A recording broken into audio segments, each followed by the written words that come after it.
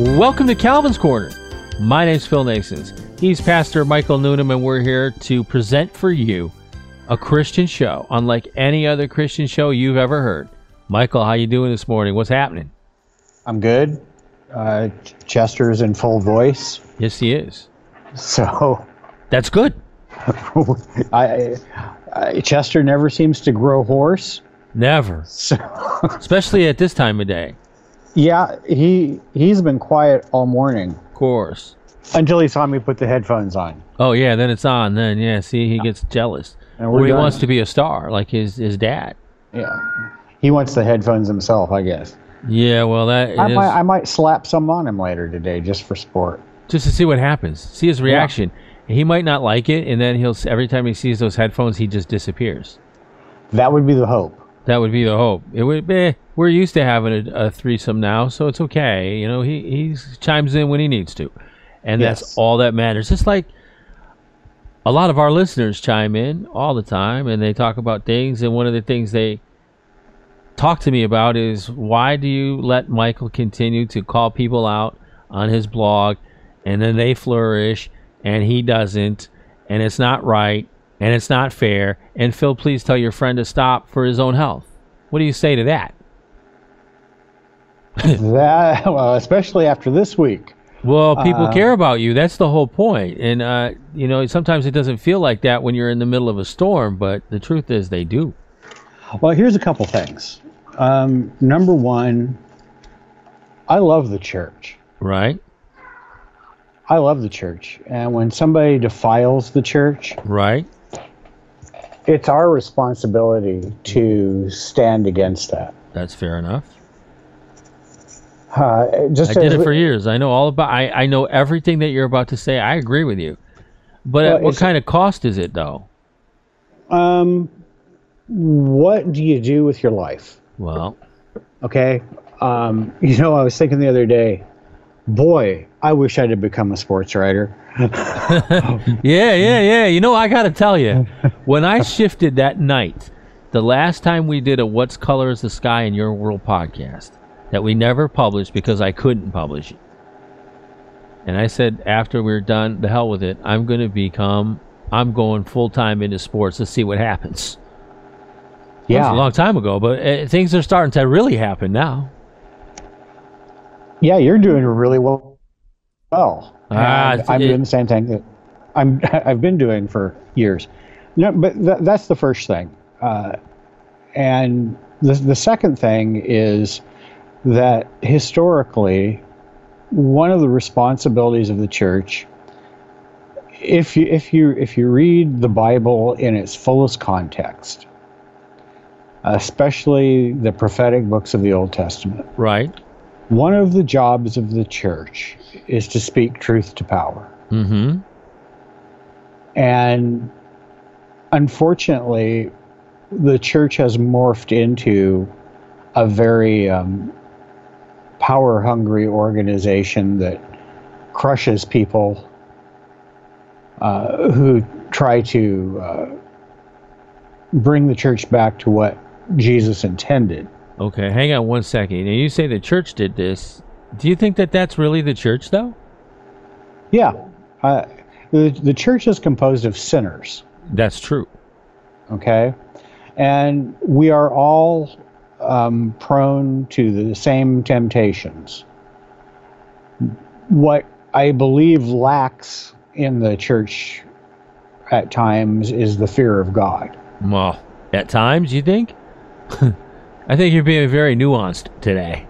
Well, I think we have to be nuanced because we talk about people who do bad things, downright malicious things. Right. A lot. Well, a lot, yeah. What we don't talk about is the guy with a wife and 2 kids who's pastoring a church of 50 people for very little money, who scrapes by, but is there for his people and is faithful day in and day out to perform the duties of a pastor or a priest as Christ intended. We don't talk about those guys. Well, there's a reason for that, though. It's because we don't know who they are, because they don't broadcast what they do. They're too busy actually serving. Exactly.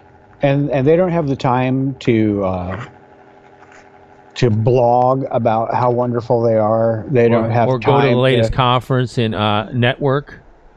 Yeah, and post the Facebook Live video pontificating on lots of stuff that they have no knowledge of. I swear that some of these guys who, I mean, post videos every day telling Every you how day. to live life. They instead of the headshot, they ought to bend over and give it the other end, because that's where they're actually talking out of. Yeah, that's neither here something. nor there. I can tell you this. I've seen pastors of small churches use Facebook Live for prayer and stuff, and I think that's cool. But I know exactly what you're talking about. I saw one the other day that almost made me throw up in my mouth. Yeah. Well, I tell you what made me throw up is I'm watching this one guy, and then I looked a little closer at the post, and it was sponsored. So church money is being used every day to promote this guy. Right, and he's getting paid to do what he's supposed. Well, yeah, I don't begrudge that. And he's already getting paid, which is fine. The worker is worth his wage. Absolutely. But however, these are all about promoting the person. Yes. And okay, how much is the benevolence fund as compared to the Facebook sponsorship fund? Probably very little. I'm just curious. If any. But we don't talk about the faithful pastor.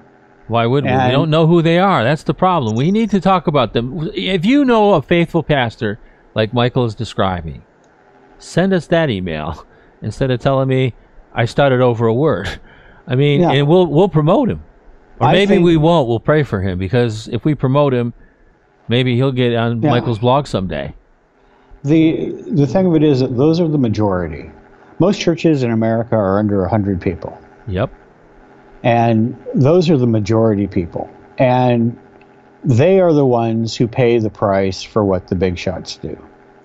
And the last thing I would say is my life has been dramatically impacted by the writings of Charles Bowden. Yeah, I just got a couple of his books the other day, by the way. Oh, good. He was unflinching in the face of death threats, poverty. The man basically died with a coffee pot and a little car, and that was what he ended up with. Right. And one of the things that Chuck said is that a writer is responsible to speak things that other people can't put into words. That's a good way to put that, too. He's very good and talented. I can't wait to read the books. I got him EPUBs. And if you name the books he wrote, I'll tell you which ones I have, because I got a whole bunch of them the other day. I've got a list. Down by the River. Nope. Murder City. Murder City. That should keep you busy. Yeah, I'm sure it will. But he was a different breed of character, too. We need to be different breeds of character. That's the last thing. Steve Brown used to say that when a pagan gets cancer, a Christian gets cancer, so the world can see the difference. When a pagan goes bankrupt, a Christian goes bankrupt, so the world can see the difference. The world has to be able to see the difference. Yeah, that's what I commented on your Facebook page the other day. Sometimes it's getting harder and harder to tell the Christians, the ones from within and the ones without. Yeah, it is. And the last thing in terms of my health is going to deteriorate anyway. That's just the nature of a heart valve issue. It's the nature of having an aneurysm. My health is going to deteriorate. The question is going to be is, what do? Do you sit and wait for things to go bad, or do you plug through? And I'm going to plug through. Right. And the last thing that Chuck said that's never left me is, he said, everything I ever tried to do purely for money turned to ash in my mouth. Mm-hmm. And I believe the same would happen to me. We're all called to do different things. And I appreciate the kindness of people and caring about me, and I appreciate your prayers. But I would rather be poured out than rust out, as they say. It's better to burn out than fade away, right? Yes, I think. That's Def Leppard, by the way, just in case anyone wonders. There's some days when I would like to fade away, but for the most part, I tell you what, I used to do this for a long time. I used to go back and forth on it. Does it make a difference? Probably not. Most of the people that the subject of your blog and other people's blogs and my blog, they went on to doing much bigger things. It was like nothing happened. You look at guys like Ravi Zacharias, he doesn't even bat an eye. He just keeps on going. Keep on trucking, making that cash. Right. You hit a little guy, though, and it's over for him. Yeah. And the thing here is that it's a lot like pastoring a small church. You are making a difference, an eternal difference, for a few people. It's a real difference. And if I can say things, if I can put things into words that other people are thinking, so that they understand they're not alone in what has happened to them, they're not alone in what they've experienced, that what has happened to them isn't a reflection of how Christ feels about them, then I've lived a good life. I've done a good thing. Right. And God will deal with the rest at the judgment. Yeah, see, I had a couple people, remember that Todd Bentley thing?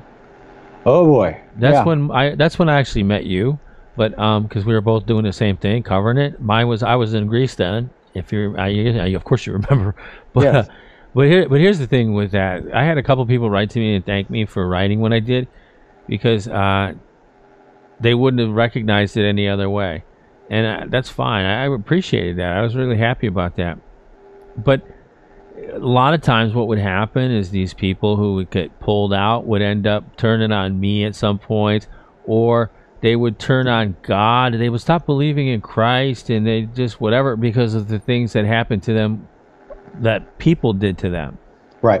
What do you say to those people? Because there's a lot of those people out there. I've noticed a lot more and more of that on Facebook recently. A lot of people have just decided to pitch it all in. Right. Tough.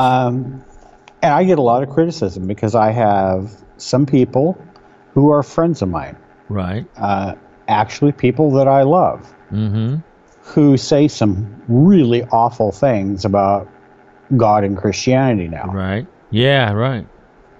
And they're like, why do you allow this? Why don't you get rid of these people? Why don't you ban them? And my response is, if you've seen what they've seen, you might do it the same way. Right. When people, here's the thing, Phil. I don't love the people that I love because of their beliefs. I love the people I love because they're people that I love. Yeah, that's how I feel too. But that one guy, he unfriended me. He doesn't like me because he said I'm everything that he hates in Christianity. And someday he may do the same to me. Probably. However, my job first off, as a pastor, secondly, as a human being, is to love people where they're at. Right. Because I can tell you right now that getting into brawls, getting into conflict with people who are already packing an incredible amount of pain and anger is pointless. Right. That's true, by the way. I agree with that. I don't get into that. There are times when I have to go, you really need to calm down because we're dealing with community here. And this is not an effective way of communicating the things that you want to say. Right. But my job is to love them and to believe that God will, in his own time and in his own way, reveal himself to them in such a way that it overcomes the things that we in the church have done to them. Okay, that's fine. Can I stop you right there for a second? Absolutely. Here's why. Because the Reformed people, a lot of them would say that they were never part of the Christianity if they left because of people. And what happened to them? Yeah. Well, there are a lot of religious sects who want to. It's easy. I mean, it's easy because then we just discard these people and we walk away and we pretend like they were just a bunch of damn heathens in the first place. Yeah, but I don't think that people necessarily go to that length. But what they do is they just say, if he's gone to this far and to the point where he's trashing Christianity and whatever it is that they're trashing, that they weren't part of us. And they do that because the Reform view is all about election, right? Predestination. To a large degree. And that's fine. But what it's about is the sovereignty of God. There you go. And in my view, God has called me to love people. Right. And so let's even go to the point where we go, these people are enemies of the gospel, they are enemies of the church, and they're enemies of pastors. What does Jesus say we do with our enemies? We're to love them. Thank you, I'm done now. There you go. So that's perfect. See, this worked out better than I thought, didn't it? Well, it is what it is. But here's the deal, though. A lot of these guys don't seem to do that. They don't get it. When I see some of the things that I see from, I guess I'm still Reformed. I'm headed toward Anglicanism. I couldn't even say it. Because I'm still not getting the heretic in front of me yet, like you get in our lovely fan mail. But and I'm kind of appreciative of that for a while. But if they really knew what I was struggling with or did struggle with, they would probably call me worse. But the thing is, I think this. I truly believe that part of being Reformed is understanding grace. And not just the grace that you were given, but showing grace to others the same way. Do unto others as you would have them do unto you. And if God gave me that much grace, then how much should I extend to my brother who's out there lost? Well, there's the question. And I don't get into the... I'm just not going to get into the reasons why someone is apostate. Blah. Right. I could care less at this point about these sort of things. I'm looking at everybody as human beings who were created in the image of God, and that image has been marred by the fall. And we do things that are sometimes very sinful. And we think God grades on a curve. You know, I'm sinful, but boy, he's awful. Right. Okay. Yeah, well, good for you. The point to all of this is if you read through the Beatitudes, if you read through the Sermon on the Mount, if you read of the grace of God, from Genesis to Revelation, you've got one job, and that's to love these people. Well, see, that's the whole key to the first century Christians and why people wanted to join the way, because they were different than others, and they kind of separated themselves in how they treated one another. Sure, they sinned. I mean, read the book of Corinthians, read the second epistle to the Corinthians, read these letters that the Apostle Paul wrote, but people still wanted to be a part of them because they were so different. There was such a contrast between their lives and, say, the people in the world and the ones quote unquote without. But like I said yesterday, I say it again, it's harder to tell the difference.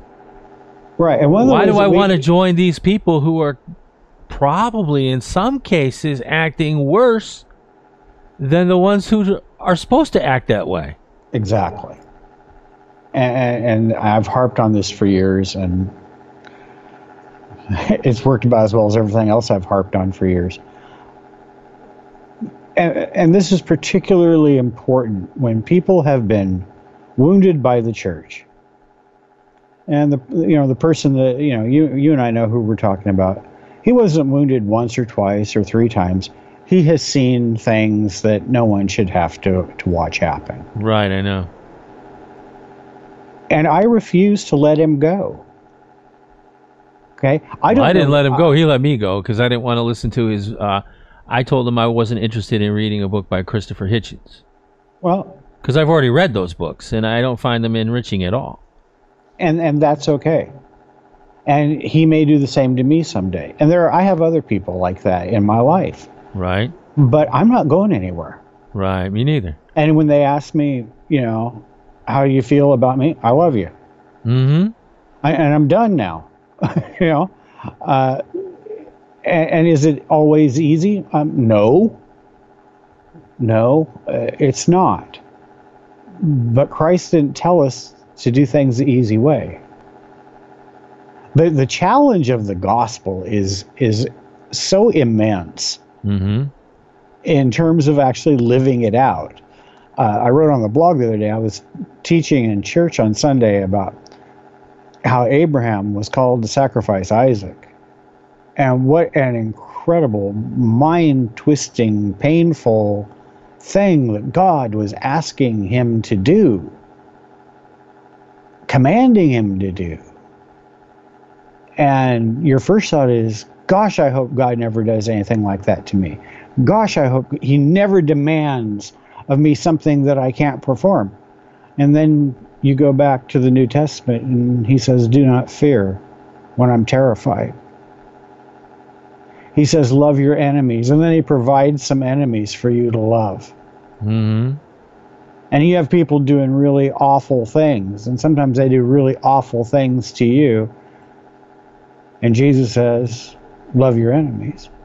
Yeah. It's impossible without the grace and power of God. And one of the ways that we demonstrate the grace and power of God is by loving people who are utterly unlovable. Right. And that's true. and to be frank, I spend a lot of my time being one of those people. Yeah, me too. Okay? I'm not Mr. Warm and Fuzzy. Nope. And I like cats better than I like people. There's a lot going on here. But I've received the love of God. I have received the grace of God. And it's for me to pass that on even when I don't want to. And that way the world sees the difference. That's true. And my great, great angst is that the world doesn't see enough of a difference in me. And it's not about not cussing, not swearing, not doing this or that, the other thing. It's about, do you love promiscuously? Now, I'm not talking about sexuality. I'm talking about, do you love people who don't love you back? And do you do it in such a way that others can see you and wonder what in the world motivates that person to act that way? Hey, that was early Christianity right there. That's what it was all about. That's why it took off like wildfire. Right. If it were today, it wouldn't. If it were today, it would go. People. What's that? I'm sorry. That's why we're losing people. Well, sure. We're losing people left and right because now it's like, I love you if you voted for Trump. I love you if you didn't vote for Trump. I love you if you observe Lent. Yeah. And I don't love you because you don't. Yeah. I love you because we share the same views on the Eucharist, on the return of Christ. I love you because you are in a red state and not a blue state. We have all of these things that we attach to our love to make it conditional. Thank God Jesus doesn't. Yeah, how about that? For Pastor Michael Noonan, I'm Phil Nasons. Thanks for listening to Calvin's Corner.